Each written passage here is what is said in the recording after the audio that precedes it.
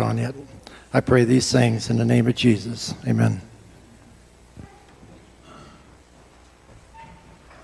I'd like to invite the children to come on down front, all of those up to the 5th grade. Come on down, don't be shy. I don't bite. There used to be a guy who sold hot dogs at Tiger Stadium, and he would say, "My doggies don't bite. My doggies don't bite." Have a seat, come on down. There's got to be more than you two. I have such a good story today.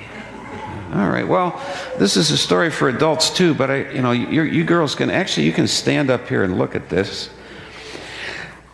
Come on up, you can just stand, then you can look right down and you can see it.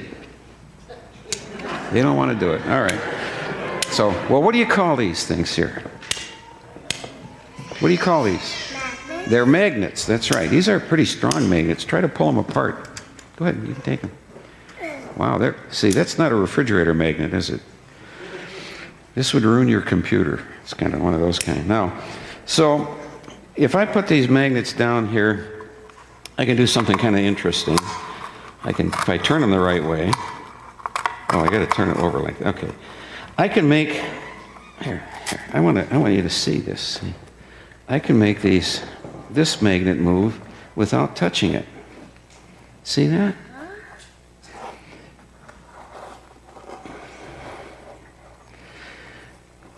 It's because these magnets have what's called a magnetic field around them. I'm not going to get into the physics of this, but it's like magic almost, isn't it? A force that you cannot see is pushing on this magnet and pushing it away. It's kind of creepy, isn't it? Now, I'm going to show you something else. I'm going to show you how we can see that magnetic field, because it's invisible, but we can see the evidence of it. I'm just going to put this down on top of here. And I found out, by the way, for those of you who like to do experiments, I was trying to figure out how to do this a year ago. And I got a piece of steel, and I was making steel shavings by filing, and it takes forever. And suddenly it dawned on me, duh. Steel shavings. Okay. I'm just going to rub and get the steel wool all broken up and down onto this white paper here. And guess what happens? Little pieces of steel adhere to the lines of the magnetic field. And now you can see it, whereas before you couldn't. Sorry this is taking so long. If you'd like to sing while I do this, go ahead. Here we go. All right, that's enough, I think. So here you go, girls. Now, as soon as I take it off, of course, it's not there anymore, but look. You can see where the magnets were underneath that. You can see there's actually a space around here where there isn't anything. See that? And then out here you can see more evidence of the magnetic field. Now, what I like to use this of is an example of how God works. We can't see God physically. We can't see the Holy Spirit. Jesus ascended and is at the right hand of the Father in heaven. We can't see him with our physical eyes. Just like this magnetic field, but that doesn't mean God doesn't have power. And that doesn't mean he's not at work. And we can see the evidence of what God does in the things he's made, in the earth around us, in the sun, moon, and stars. We can see the evidence in the life that he's given to us. We can see the evidence of the work of the Holy Spirit in people's lives as he comes into our hearts and changes us. So that's my story for today, seeing the invisible. You can take your seats. Thank you for coming up. We'll try to build more courage as time goes on here. We'll get a nice group, I hope. So, while I get ready to talk here, let me give you a word from our sponsor, IPM, Interim Pastor Ministries. Following our meal downstairs today, we'll have a brief time of reflection. We're going to talk about the top 10 signs of spiritual health and strength at Hastings Berean Bible Church in the past 12 months. It's just almost like popcorn testimonies. I want to hear what's been going on so we can praise God for what he's doing. I'm happy to report as of this morning we have a 9-member transition team, people who have agreed to serve. And I'll go through, I'll list all their names in the bulletin next week so you can know who to bother with questions about what's going on. But we're going to be meeting regularly and looking at the life cycle of the church and kind of where are we at right now and where we go from here. So thank you to all of those you agreed to serve. And do pray for that team. It's a commitment of time and effort, and we need the Spirit to move through that. But I'm happy where I'm at. I wish I'd done more interviews. At this point, I think I've got about 4 or 5 done, but we need to get a lot more than that done. And you can help me. There is a sign-up sheet on the table in the back where you picked up your bulletin. I don't know where that is right now, but it's somewhere, and it has some spaces in it where you can put your name down and a phone number at a particular time and date. And the interview is an hour and a half, depending on how much talking I do. I like to tell stories, but I want to hear from you, personal testimony, your reflection on where the church is at, and so on. So there's that. And then one more thing from IPM. Next Sunday, the survey, the all-church survey, will be open online, and there will also be paper copies if you don't want to do it online. I will say this, if you don't want to do it online, that means somebody else has to punch in all of the stuff that you put in, so please take it online, because that's going to be, somebody's going to have that burden of sitting there. You get your own thoughts. It is anonymous, by the way, so you can just let it rip, it's kind of like that. There will be some of you are familiar with the SurveyMonkey thing is what they use. So the only downside of this is that's one of the least expensive kind of things you can do. Once you start the survey, you need to finish it. If you don't, when you go back to it, you have to start all over again from the beginning, and you don't want to do that. It's 4 pages long or so. It collects a lot of information. We will get from that a 21-page report on the state of the church as you see it. And so the more people that participate, the really kind of the more accurate picture we're going to get. And I'm excited. I haven't had this before. We've had other tools that we've used, and we're going to use a lot of other things. We're not depending on any one thing to do this assessment. This is like when you go to the doctor for a full physical and you get everything checked out. They do all the tests, and this is kind of this. We'll get a lot of different views, so that will help. When we've got the assessment done, there will be some recommendations made. Now, I know you've had assessments in the past. There have been some, short-term results, and that's kind of the way it is. Hopefully, this will have longer-term results. The purpose here is to come up with some things that are structured, that we can begin, so that when the new pastor comes, there will be momentum here. There will be a very clear set of goals for the next 12 months that will be underway, and some major things that need to happen. And that will be a delightful thing for your new pastor. Now, as you know, I serve 5 churches. One of them was a church plant, so it didn't matter. But the other 4 were basically legacy churches. I was there for the centennial celebrations at 2 of them, and for the 125th anniversary at a 3rd one. And so we were dealing with a lot of history and a lot of inertia. I know that it's difficult to overcome inertia. And when I came in, there was nobody who was the previous pastor. There were problems, there were conflicts. In one case, it had caused a pastor to leave. In another case, a beloved pastor who had retired after 15 years of service. And there's all of those things are different issues. And it was tough. I realize now when I look back, my first couple of years at all of those legacy churches I served, I was the interim. And that's hard. There were toes that were stepped on. There were people that left because things are different, We can't have any change, right? And I don't care how progressive you are. None of us like change. We experience change as loss, and we grieve over it. And this is such a gift to a new guy, to come in and have some problems identified. The elephant in the room is spotted and shot and killed and hauled away and carved up for a barbecue. I mean, it's all taken care of. And things are moving in a healthy, God-pleasing direction. So that's our purpose. That's what this is all about. And so please help me on that one.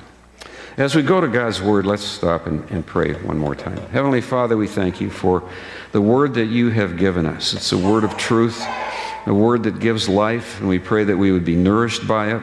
We pray for your Holy Spirit to move in our hearts today. And Lord, there may be those here who are under some terrific stress right now, some great need in their life. We pray, Lord, that they would leave this place uplifted and nourished and encouraged. Lord, there may be some here who are spiritually blind to sin in their life, are blaming other people, whatever. And Lord, there needs to be conviction of the Holy Spirit. So Holy Spirit, move in hardened hearts today. Bring them to repentance. Lord, we need to be changed, to be renewed, to be revived. We ask for that this morning in Jesus' name. Amen. We are in the 18th chapter of the book of Acts, written by our good brother Luke. And I will read the first 17 verses as Paul goes on to Corinth. After this, after his speech before the Areopagus, and there were two prominent converts, Dionysius the Areopagite and a woman named Damaris. After this, Paul left Athens and went to Corinth. And he found a Jew named Aquila, a native of Pontus, recently come from Italy with his wife Priscilla, because Claudius, that's the emperor, had commanded all the Jews to leave Rome. And he went to see them.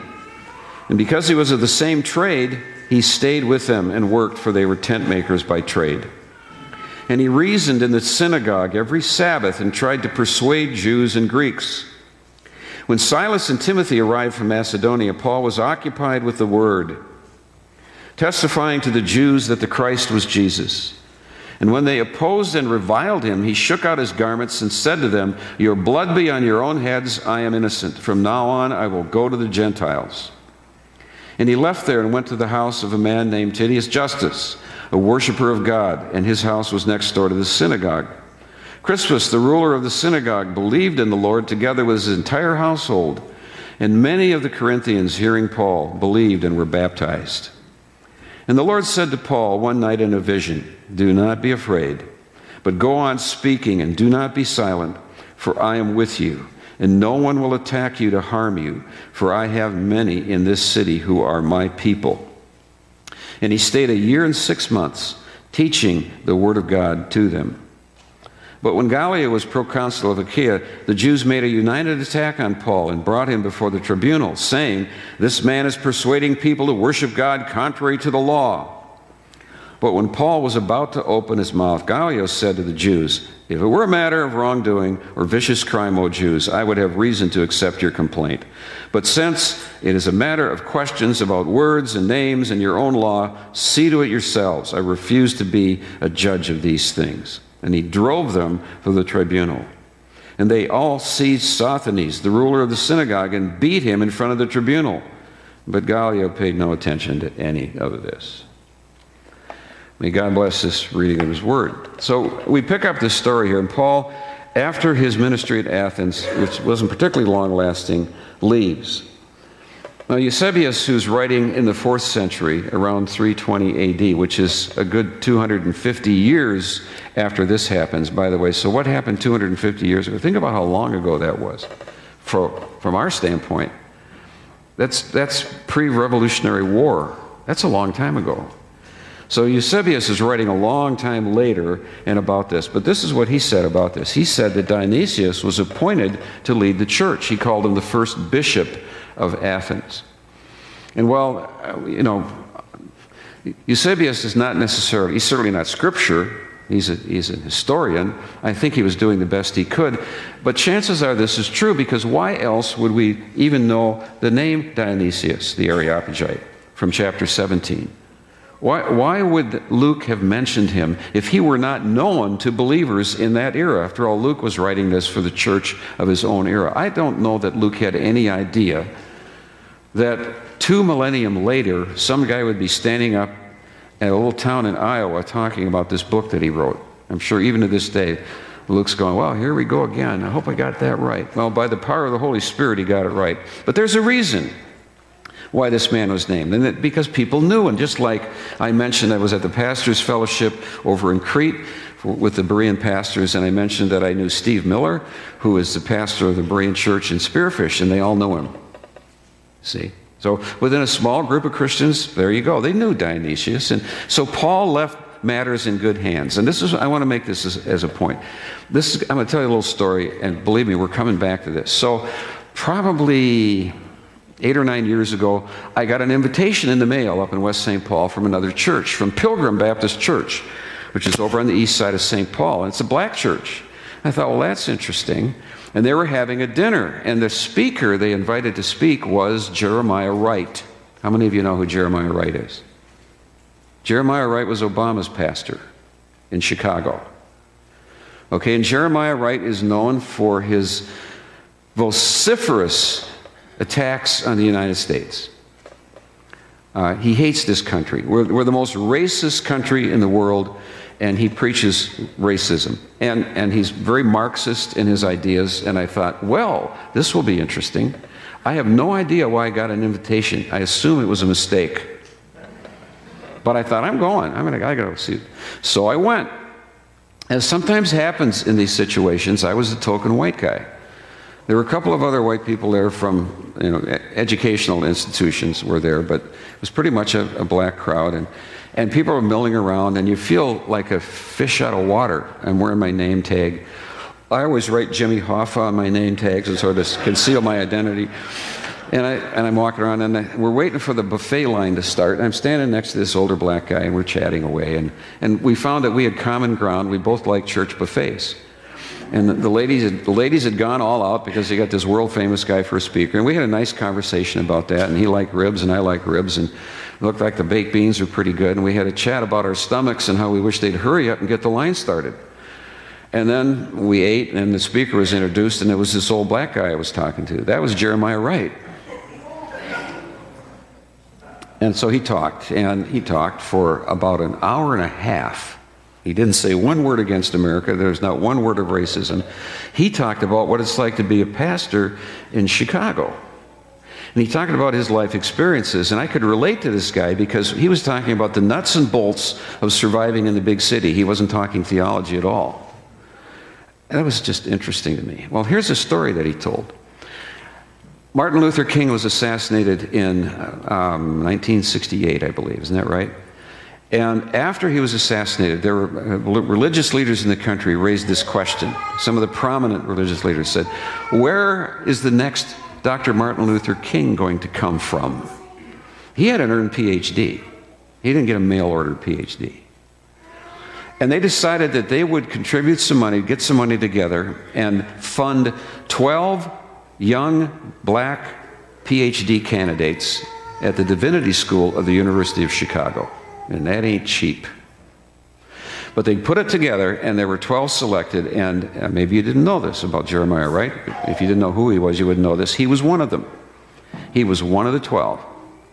And so they show up in Chicago. There are a couple of women involved here as well, and they began their doctoral program. And I don't remember if he said it was after the first year or after the second year, but they're well into it at any rate. And they were all summoned to the provost's office. And they were informed that the scholarship money had ended and that they were on their own, and if they were going to continue their PhD studies, they would have to pay their own tuition. Well, this had pulled the rug out from under them because these are all basically people from very poor backgrounds. They had no way of raising that kind of tuition than the man in the moon. And they were devastated.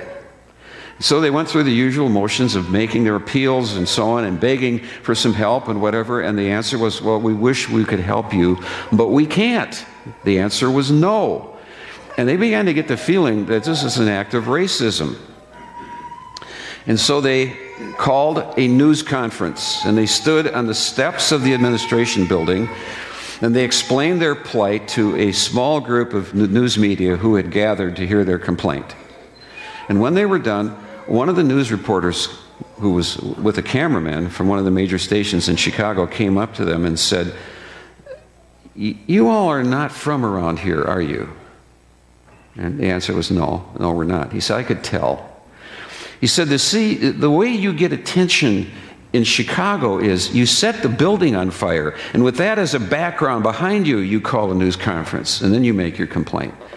He said, I can tell you this, none of the other people over here are going to even put this in their news media, But I'm going to do you a favor because I feel sorry for you, and I'll give you 30 seconds tonight on the 6 o'clock news. But let me ask you a question.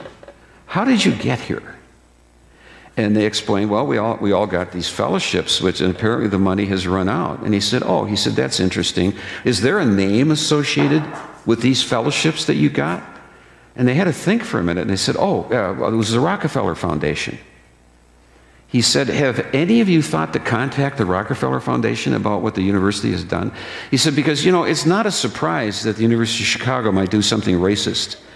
See, the L on the south side stops at the north side of the campus, and there are no stops throughout the campus and the stops on the south side, because they don't want black people getting off the L on their campus. Everybody knows this place is institutionally racist. That's not news. Maybe you need to let the Rockefeller Foundation know, rather than call a news conference. So they did, but they didn't hear anything. 2 or 3 weeks went by, and then there was a rumor going around the campus that David Rockefeller had been seen climbing out of a limousine and going into the president's office. They didn't hear anything for a couple of days, and then they were all summoned to the president's office. And the president said, there's been a reversal of our decision, and your full fellowships have been restored, and you can complete your PhDs here. What do you suppose happened? David Rockefeller came up with the money, right? And the Rockefellers, of course, basically their money is what started the University of Chicago. And if they say something and they say jump, the people in the University of Chicago say, how high do you want us to jump? That's what happened. That's a true story. And I thought, well, that's an interesting story. The story of life in Chicago is, it's not what you know, it's who you know. You better have a friend in City Hall. You better have somebody with some clout in order to accomplish things. You need to network in the city of Chicago in order to make things happen. That's just the way it is. That's Chicago life. You know, you and I have a friend in high places. We have an advocate that's much more powerful than David Rockefeller, or some corrupt councilman that will accept a bribe in order to do something. No, we have one who is fair and just and loves us and sits at the right hand of God the Father, Jesus Christ the righteous. He is your attorney. He is your defense attorney. He is your lawyer. He is your inside man, if you know him as your personal Savior. He's interceding for you. His blood has been shed for you. Your sins are forgiven through faith in him. God's grace. Do you have that in your life? You realize what a privilege that is? If you don't have it, why don't you get it? Because you need it. Otherwise, you're sunk. Your fellowship is pulled. You're out of school, and you're going to hell without that intercession. But you have it. Now, let me get back to this. I told you I'm going to come back to this. There is a connection with this, and it's with where we start. Paul leaves Athens, and he leaves it in the hands of Dionysius, the Areopagite. What do we know about him? Well, we know that, according to Eusebius, he was born in Athens. He was a homeboy. He studied astrology in Egypt. That was the only astronomy they had. While he was studying astronomy down there, something unusual happened right around 30 AD. There was an eclipse of the sun that wasn't in the charts. And he remembered it. It was profoundly disturbing and very, very interesting. And then he moved back to Athens, and he rose to prominence with his education, and apparently a very well-spoken man. He became a senator and a judge in the court of the Areopagus in Athens. And then he heard the Apostle Paul speak and talk about this Jesus whom God rose from the dead, and he made the connection with the eclipse and the supernatural event, and something clicked in him, and he said, this is it. What this man is saying is true, and he became a convert, and then according to Eusebius, the first pastor of the church there in Athens. So Paul connected with a guy who was well connected. Here was a guy who would be respected by the Athenian elite because he was one of them. Here was a guy whose education was recognized. Now, Paul was probably smarter than the whole lot of them, but they didn't know that. He was just this Jew, this traveling Jew. They called him a seed picker, like a little pigeon or a sparrow going around picking the seeds. He picked knowledge up here, there, and everywhere, but he wasn't. But Dionysius, on the other hand, who probably knew of only a fraction of what Paul knew, Dionysius was the guy they could understand, and that's who Paul picked to be his messenger and the first pastor of that church, a homeboy who had street cred with the Athenians. Now, that's not a bad way to do things, is it? Now, having said that, that's not necessarily always the way God does things. I thought right away, are there exceptions to that? I thought of Amos, who came from Judea and went up to the northern kingdom and warned them of the coming apocalypse because of their idolatry. And the king sent a message to him and told him to shut up and get back to Judea. Take your message home. And Amos said, I ain't no prophet, and I ain't no prophet's son. But God sent me to warn you. So here I am. So deal with it. So sometimes God sends somebody who isn't a homeboy and who doesn't have street cred, but it's a message from God, so you better listen. So I'm not saying that this is the only way you do it, but I am saying, it's something to consider. The Apostle Paul wasn't above doing it. God's hand was in that. We're going to be looking for a new pastor here. Are you looking for a homeboy, or are you looking for Amos? Either way, it could be God's blessing and God's hand. But sometimes we say, we forget. Maybe there's some advantage to getting the guy who's got some street cred, who'll fit in, who'll be listened to right off the bat. It doesn't hurt. All right, enough said on that one. It does happen that way sometimes. Now on to Corinth, 50 miles away from Athens. So a couple days walk, maybe 3 days. Corinth was the capital of Achaia. It was a trade crossroads, so naturally there were a lot of Jews there because they were in the business of being merchants. So it had a bigger Jewish population than Athens. There was a small synagogue in Athens. There was a big one in Corinth. It was the seat of the Isthmian Games. That's hard to say.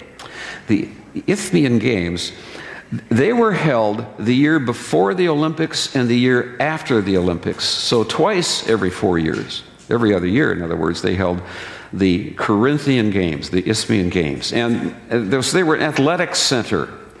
There was a judgment seat there in Corinth called the Bema. In any other Greek city, the Bema would just be the judge's bench, but it had a special meaning in Corinth because it was where they gave out the awards for the athletes. The wreath that was given to the winners, the wreath that fades, as the Apostle Paul said. So he uses athletic analogy in his epistles to the Corinthians, as you're familiar. He talks about that because that was part of their world. I always say today, this is relevant to us. Because when we as Christians go to heaven, there's still a judgment seat. Now, Paul says so clearly, there is therefore now no condemnation for those who are in Christ Jesus. But that doesn't mean there isn't going to be a reckoning. He says to the Corinthians, we shall all stand before the Bema of Christ, the judgment seat of Christ, which is, in the Corinthian world, the awards bench, where all shall receive what is due to them for the deeds they've done in the body, whether good or evil. So let's make this plain and simple. You're going to get a gold medal, you're going to get a silver medal, you're going to get a bronze medal, or you're going to get a T-shirt for participating. It's the Bema. Nobody gets sent to hell from the Bema. But there will be differing rewards. So that, what do we read of the 24 elders who sit around the throne of God? What do they do with their reward, which is the crown of righteousness? They cast it before the throne. This isn't about your eternal reward. It's about the offering that you have to give to the Lord Jesus Christ when you're up in heaven. And I hope that it will be more than a T-shirt. Let's have a gold medal to give to him. It's not for our glory, it's for his glory. But that's the Bema. This is Corinth. Then Corinth was known for something else. Prostitution. It was the center of the worship of Aphrodite. The goddess of love is a place of sexual pleasure. So if we have Thessalonica is Boston, and Athens, or Thessalonica rather, was Philly, and Athens is Boston, then Corinth is Las Vegas. This is Sin City for the ancient world. It's really funny to me, always been funny after I figured this out, that Ricardo Montalban would tell us back in the 70s that when you bought a Chrysler product, you could have it with seats of rich Corinthian leather. To Corinthianize in the ancient world meant to prostitute. In other words, super fake leather. You can get super fake leather in your Chrysler product. In other words, plastic. That's what it meant. This is a low-level place. And that's reflected also in Paul's letters to the Corinthians. He lists a whole bunch of sins the sexual variety as well as other types of sins. And he says, and such were some of you. But you've been cleansed, you've been redeemed, you've been sanctified by the blood of the Lord Jesus Christ. Such were some of us. But Jesus has redeemed us and saved us. Corinth, a place of licentiousness and immorality. And Jesus came not to call the righteous, but to call sinners to repentance. It's really no wonder that the Apostle Paul had a lot more success in Corinth than he'd had in Athens, where people thought they were all right. Generally speaking, people who are involved in all kinds of wicked sin know that they're sinners. They just come to believe that they're not good enough for anything else. And they responded to the gospel. People came to salvation in Jesus in Corinth. This is what Jesus does. He goes where the sinners are and proclaims the message of salvation. Now, just walking rather quickly through the chapter here, we see what happened. First 3 verses. Paul gets to Corinth. He has nobody there. He has to support himself. The Emperor Claudius had banned the Jews from Rome. In the account of Claudius's life, written by the Latin writer Suetonius, he wrote that the Jews were banned from Rome on account of Christ. So apparently what had happened was this. Everywhere there were Christian Jews, they were being persecuted by the synagogue people, the Jewish people. They were being dragged before the Roman courts in place after place, sometimes with a lot of noise and riotous activity and so on. And it was disturbing. And Claudius finally got fed up and said, well, we're not having that here, so all the Jews are out. That included the Jewish Christians, of course, because they were ironically now being persecuted not for being Christians but for being Jews. So they had to leave too. So this brought some friends into town, into Corinth, for the Apostle Paul, fellow tent makers. Now, tent makers in those days, we shouldn't picture the pop-up tents that Coleman makes or anything like that. It wasn't like that. These would be heavy-duty tents that the nomads used, but there wasn't any of that business. In Corinth, tent makers worked with leather. It was part of what they did, and so they made harnesses, they made belts, they made pulleys, they made all kinds of things out of leather. And that was an interesting occupation for an apostle because it brought him into contact with all kinds of people from all walks of life. I would guess that when somebody came into Paul's shop, they heard the gospel. What do you think? And so the gospel was spreading through his occupation. He was being a tent maker, and that's a phrase we even use today about ministers who support themselves. And he used that occupation in order to share the gospel, which is a challenge to all of us. We're all in full-time ministry. Even as he's making the belt and he's measuring the person or whatever, he's talking to them about how his life was changed by his encounter with Jesus Christ. This was his ministry. Interestingly, this Jewish harassment of Christians meant to lift up the Jews and to knock down the Christians only backfired on the Jews, which is an important thing to bear in mind. If we're going to resort to violence, anger, bitterness against other people, it's going to come back on us. That's just a biblical principle. Never, ever, ever take vengeance. Leave it to God.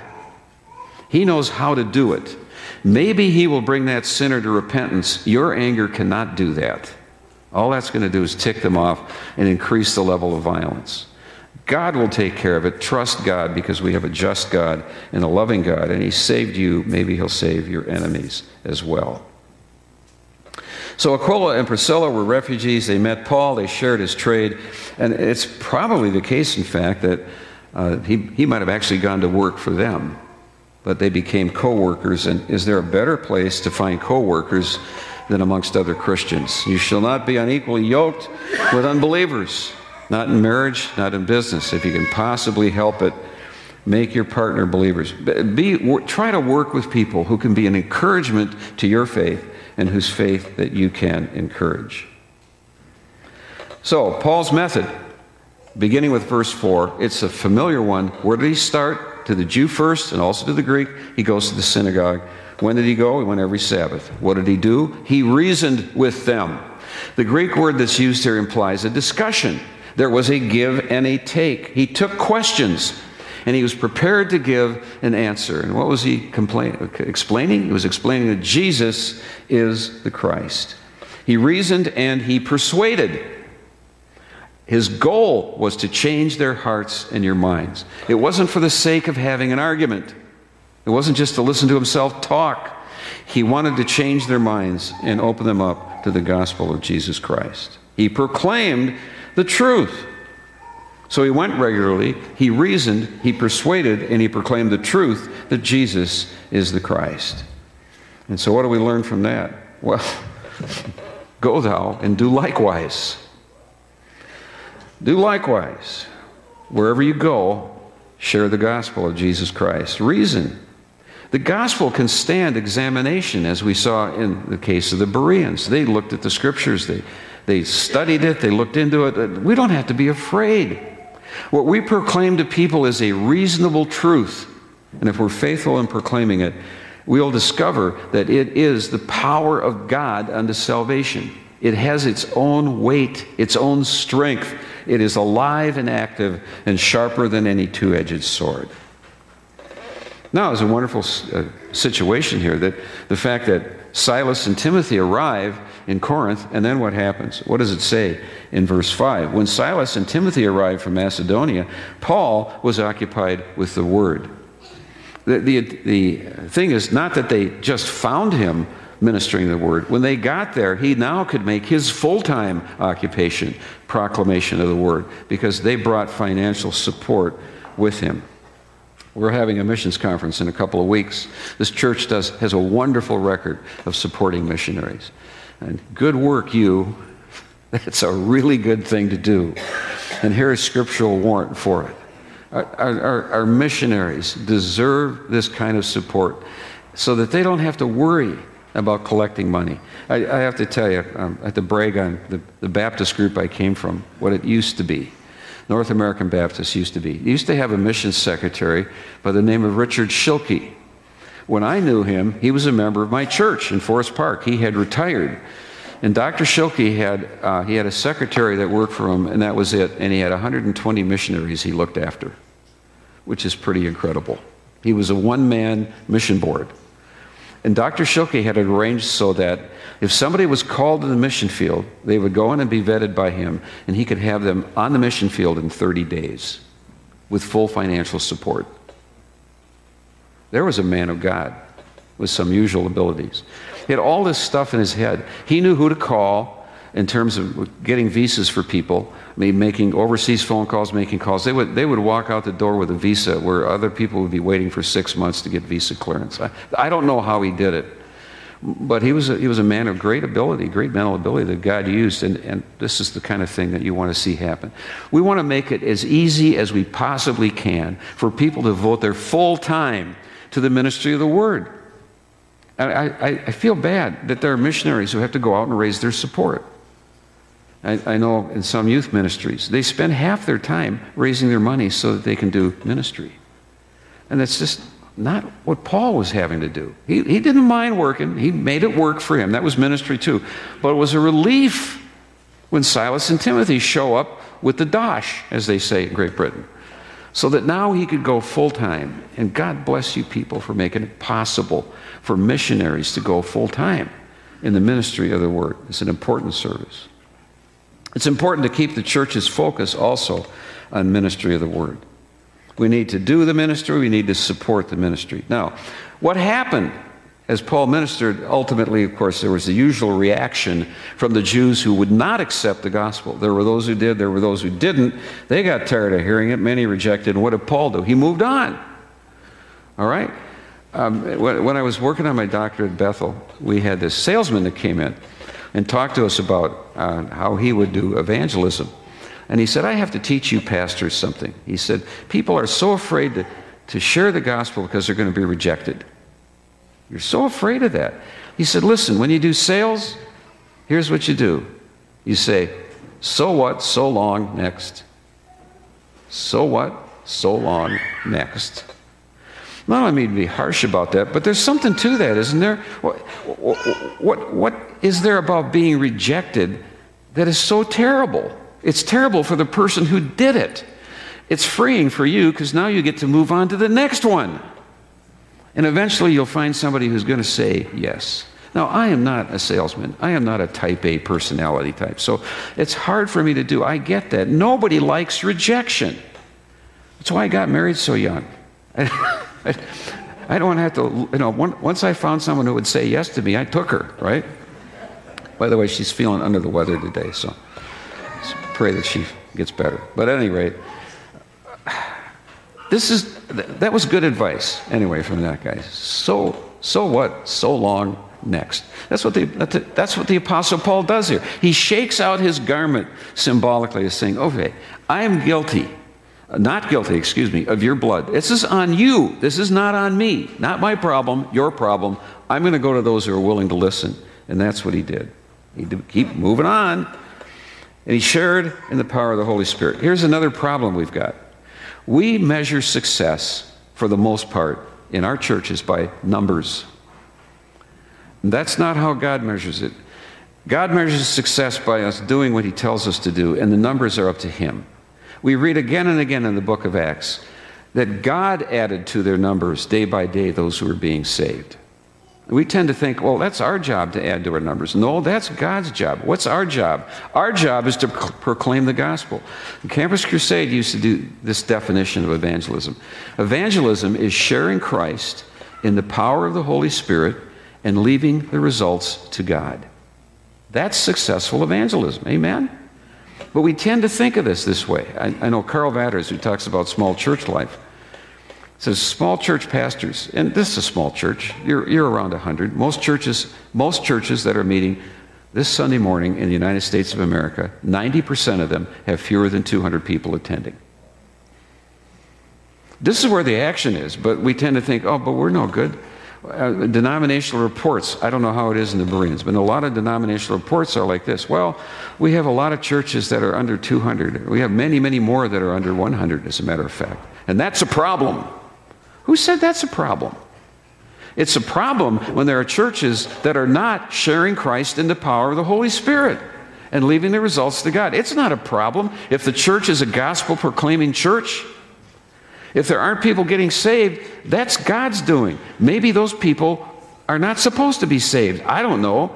We don't tend to think that way. I have no idea. But that's God's issue. Are we faithful in proclaiming the word? Don't be afraid to be rejected. Be afraid not to share. Because for that, there is a penalty. I'm going to go on with one more biblical allusion here. It's not in my notes, but this is really important. The book of Esther. Have you studied it? You know the book of Esther well. It's a wonderful story. First beauty contest in the history of the world.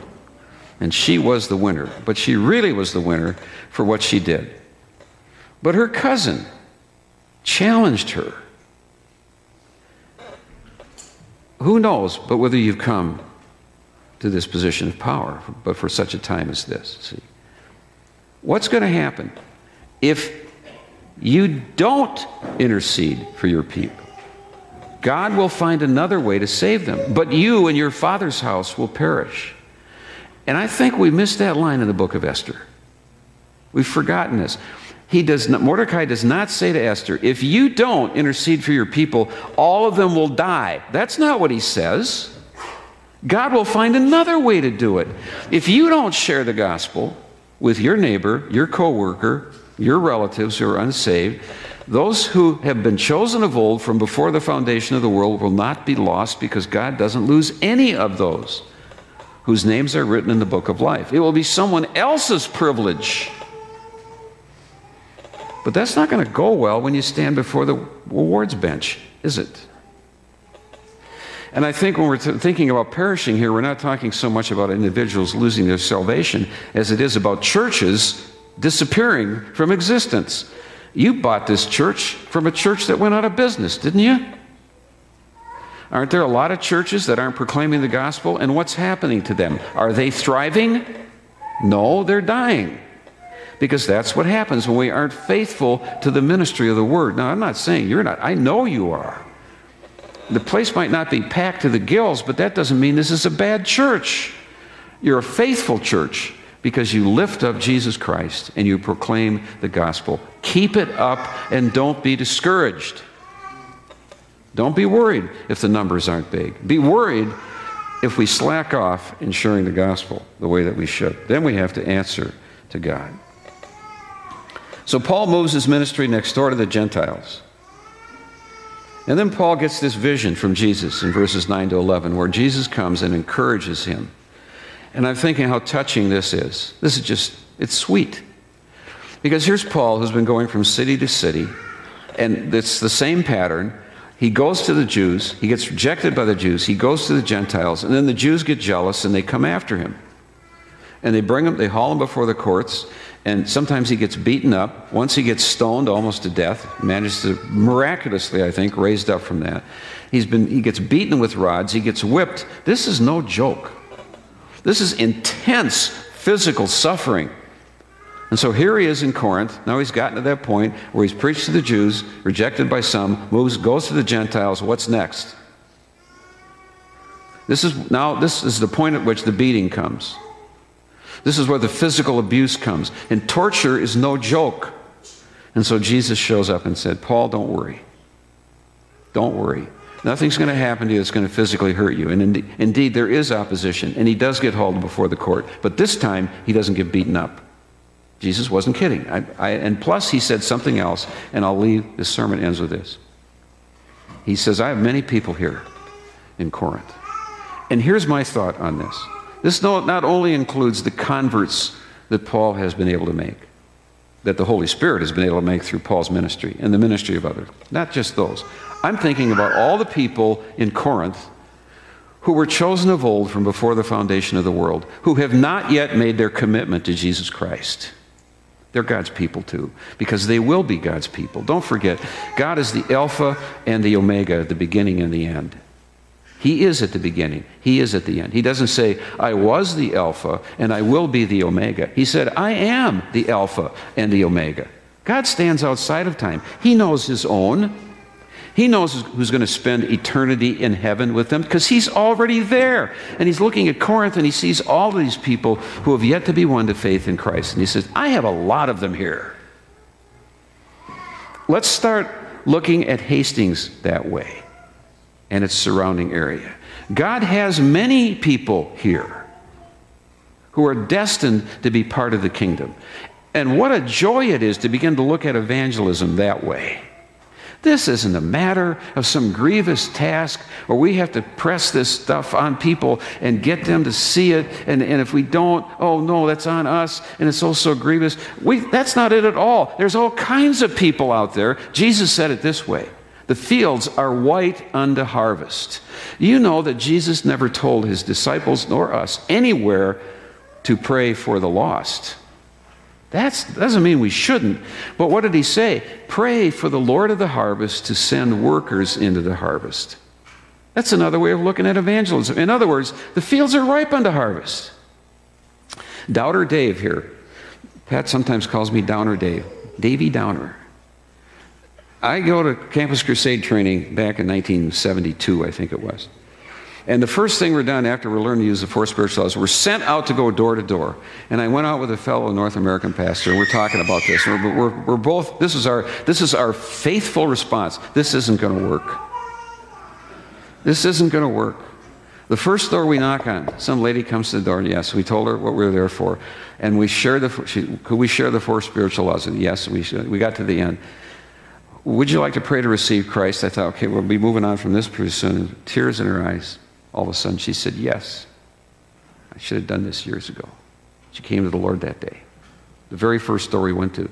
We went to about 60 other doors that afternoon, and nobody did that. But we started with a win. Why? Because the fields were ripe unto harvest. And we came across a person who was ready. We didn't really have to do much anything except just be there. Let me really encourage you with this. This is Jesus' encouragement to Paul. I have many people in this city. The Lord Jesus has many people in Hastings and the surrounding villages around here who are ready to receive Jesus Christ, if we're willing to be faithful and proclaim him. Let's pray. Our Heavenly Father, please call to our mind friends that we have, neighbors, family members that we have who are not yet in the kingdom, but who might very well be, so that we are not afraid or ashamed to share the gospel. Forgive us, Lord, if we feared rejection. How small of us to be worried about our feelings getting hurt, to be afraid to stand up for Jesus when others have fought to win the prize and sailed through bloody seas. Thank you for the faithfulness of our brother Paul and his example to us. Help us, Heavenly Father, to be like Esther and to seize the moment and to share our faith in Christ with others. Lord, please grant to this congregation the joy of seeing